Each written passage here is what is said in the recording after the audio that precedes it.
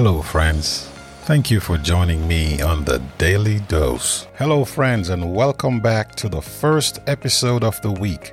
And this week's episode is entitled, Do Not Add or Take Away. It's Sunday, October 31st. Let us pray.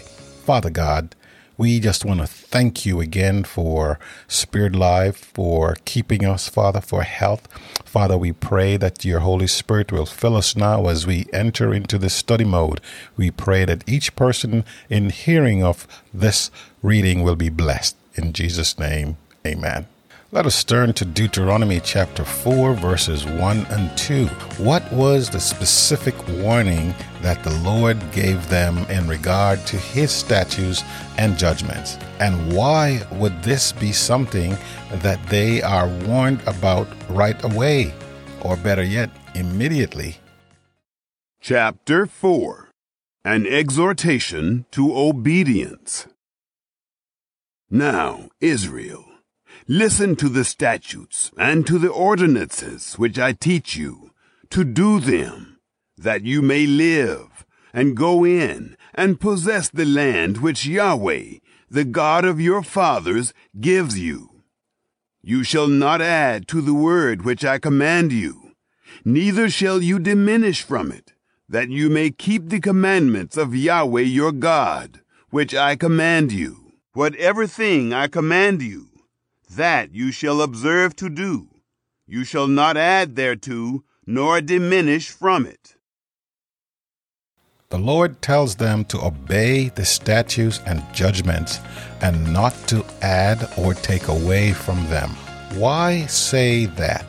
After all, why would anyone want to change God's law? We know the answer, of course. Satan has been persevering and untiring in his effort to prosecute the work he began in heaven, to change the law of God, has succeeded in making the world believe the theory he presented in heaven before his fall, that the law of God was faulty and needed revising.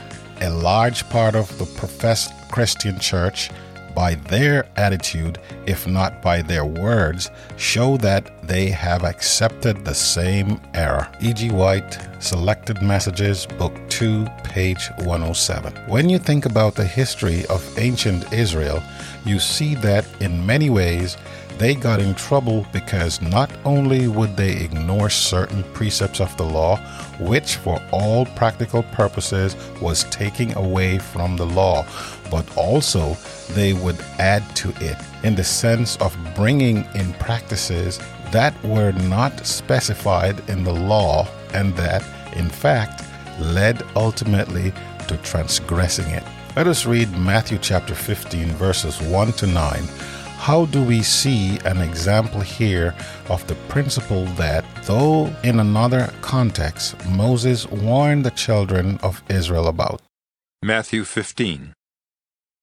Then the scribes and Pharisees who were from Jerusalem came to Jesus, saying, Why do your disciples transgress the tradition of the elders? For they do not wash their hands when they eat bread. But he answered and said to them, Why do you also transgress the commandment of God because of your tradition? For God commanded, saying, Honor your father and your mother, and he who curses father or mother, let him be put to death. But you say, Whoever says to his father or mother, Whatever profit you might have received from me has been dedicated to the temple, is released from honoring his father or mother. Thus you have made the commandment of God of no effect by your tradition. Hypocrites! Well did Isaiah prophesy about you, saying, These people draw near to me with their mouth and honor me with their lips, but their heart is far from me, and in vain they worship me, teaching as doctrines the commandments of men.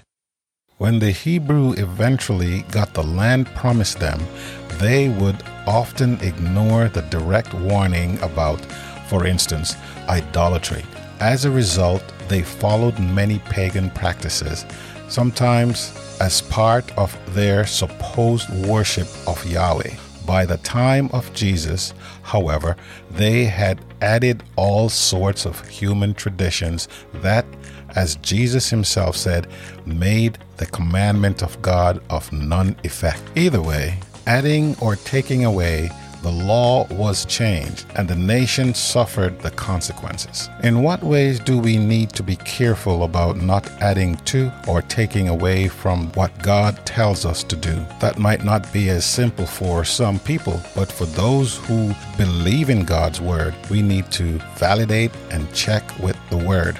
If it's not in the word, we leave it out. I do hope this was an exciting episode. Let's look forward to tomorrow when we will study the next episode entitled Baal Peor. Father God, we just want to thank you for your word. Thank you for this study, Father. We ask that you will help us to be obedient. Let us study your word so we will use it as a reference to guide our lives. In Jesus' name, amen.